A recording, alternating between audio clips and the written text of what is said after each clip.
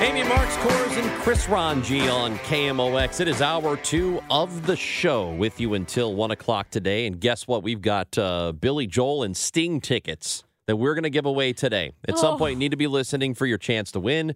Billy Joel and Sting will be at Busch Stadium September 27th. People may remember that announcement. A huge announcement last week. A special one with Joe Buck. So all week we're giving away tickets for that. That's awesome. Time to go to the Quiver River Electric guest line. And joining us today is Juliet Rothenberg, a climate AI product manager at Google. And the reason we have Juliet on the show today is there is a very cool thing called Project Greenlight. And what this does, and we'll let her explain it a little bit better, but it's supposed to make traffic more efficient. Juliet, we appreciate you on the show today. How are you? I'm doing well. Thank you very much, Chris and Amy. So I'm excited to have you because one of the worst things in my existence is this traffic light that's about 2 blocks away from where I work, that there's never any cross traffic, but I spend most of my day waiting at this light. Can you guys start there? It's Spruce, and 14th. Spruce and 14th in St. Louis. Yeah.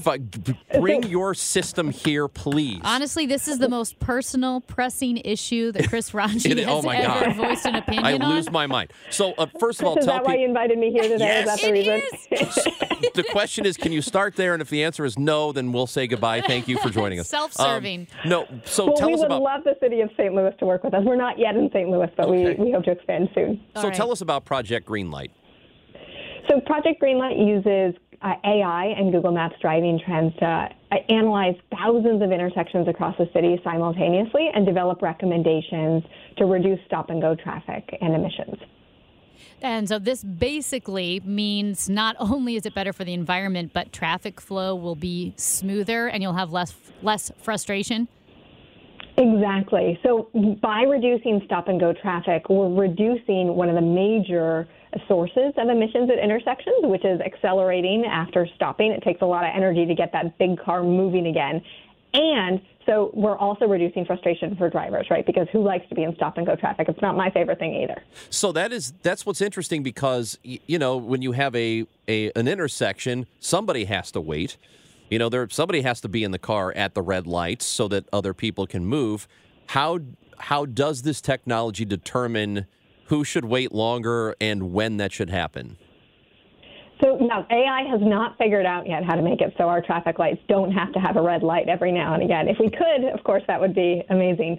But what we do is we analyze the driving trends at the intersection so we can develop a model of each intersection, and then we can understand how that intersection relates to intersections around it. And one of the biggest opportunities that we've seen is when intersections are adjacent to each other, but they're running out of sync. So you go from one traffic light that's green smack into another traffic light that's red, when we could say, hey, let's coordinate these traffic lights together so that you're able to go through both simultaneously instead of having to do one after the other. That's a big area of opportunity that we've seen. Okay, I just thought of another area I need you to address. On this street called Kings Highway, there's a hospital, and there are a succession of 6 traffic lights, and they're never in sync. So could you, that's number 2. Yeah. So I want you to handle this one intersection by my work and then the next one by my house. Yeah, and honestly, I think... I'm taking some notes. Yes, and there's one on Jefferson, too, right, coming out of Soulard that I know is a big problem. Okay. Yeah, you got a lot of work to do here, Juliet. In all seriousness, I'm looking at this. So Greenlight is in 70 intersections in 12 cities around the world. So in Haifa, in Israel, to Budapest, to Manchester, England, Abu Dhabi, Jakarta, Rio, Seattle. Are you seeing... pretty similar data and improvements coming out of all of these cities? And are all of these cities pretty busy as far as their intersections go?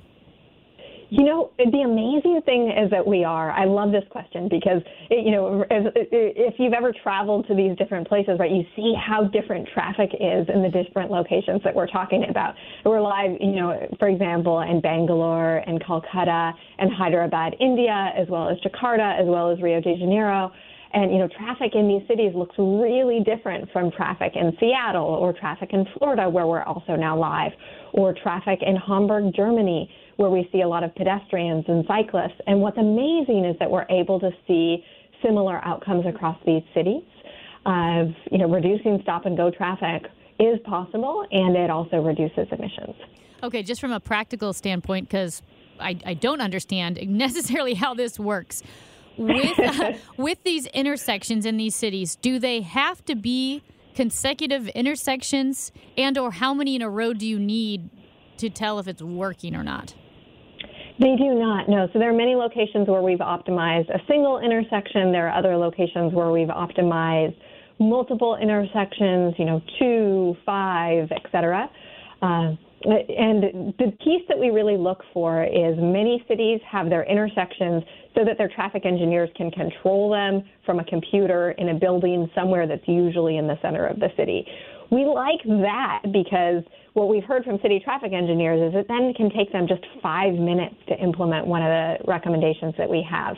Now, we've also worked for cities where that's not the case. Where they actually have to go out, in that case, to a little control box that's near an intersection. I don't know if you all have ever noticed these things. I hadn't before, but they go and they actually reprogram the traffic light at that control box.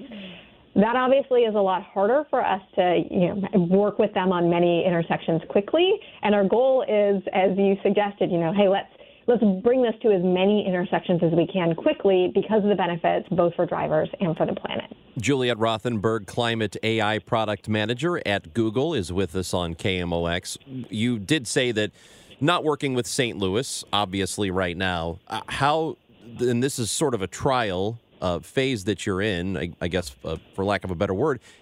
Do you reach out to cities and ask them if they are interested? Do they reach out to you? How does this work?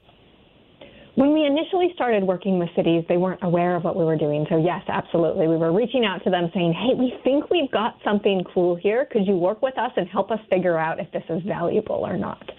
And we were really fortunate to have great cities partner with us early on. We now, if you go and you Google Project Greenlight, you can see our website, and cities can sign up for our wait list. And we're really grateful to have a large number of cities who are interested in this. And so our team is now actively working on bringing this to as many cities as we can. That was actually going to be my question, completely seriously. If St. Louis did want to be part of this, how do we get involved? Does it cost the city anything? Do you talk to the mayor, to the board of aldermen? Who green lights, no pun intended, this project?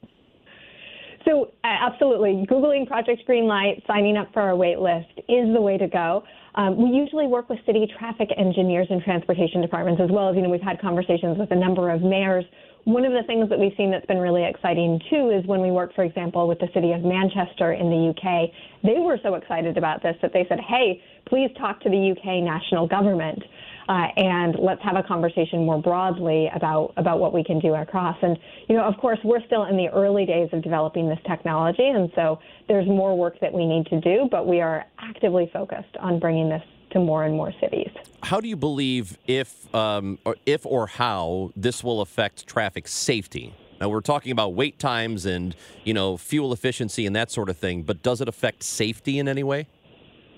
So there's one story that I can share from our team's time in Budapest, where our team was actually standing at the intersection at the point that the traffic engineers made the update, and so they could see some of the results just really in real time. And one of the things that they noticed that was really, I think, striking for us was there were a lot of drivers who were very frustrated at what was, quite frankly, a pretty bad traffic light configuration before we came in and made the change.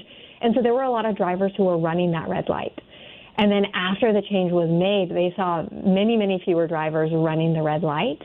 And of course, running red lights is a real risk for people walking around cities. So that's one area where we've seen an impact for safety.